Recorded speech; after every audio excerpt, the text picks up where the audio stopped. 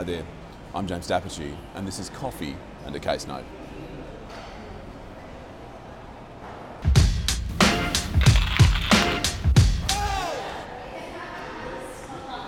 Team, we are going to have a chat about when a contractual term is void for uncertainty.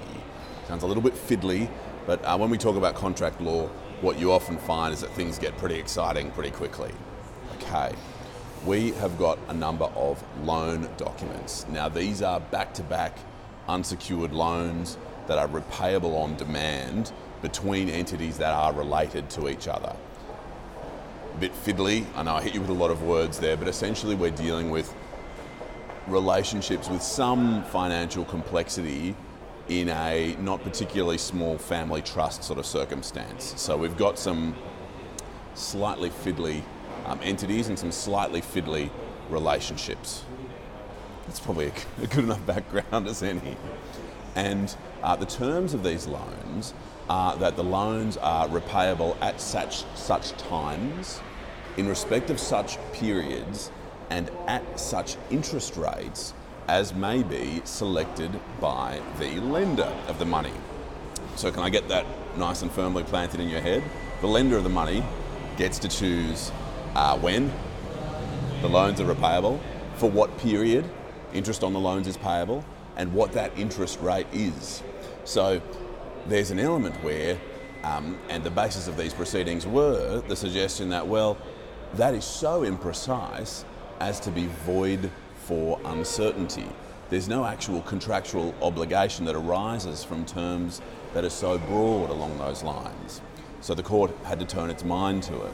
Now, the interest rate charged in relation to these loans over the years related to Division 7A, and some of you will know Division 7A better than I do, but essentially it's that deemed dividend issue, and the interest rate related to that deemed dividend issue was the one used over the life of many of these loans. The court worked through the relevant case law relating to voidness for uncertainty and found that when a court is constructing the meaning of a contractual term of an obligation, that you weren't pedantic and you weren't overly fussed about details, but you took in mind the broad commercial context of the relationship in order to figure out whether a term was so void, was so uncertain as to be void for that uncertainty.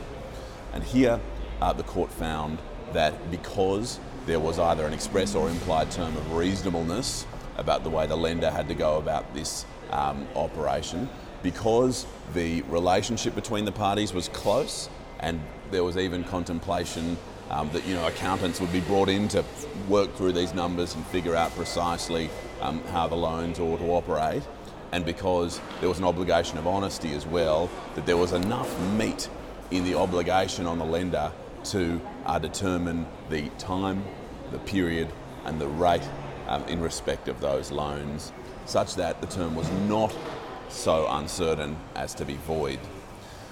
So, quick one today, mercifully quick you might say, and hopefully a bit of an insight for you into when and when not a contractual term might be so uncertain as to be void. Thank you kindly for joining me today, and I'm really looking forward to another coffee and another case note with you soon. Hope you'll join me then.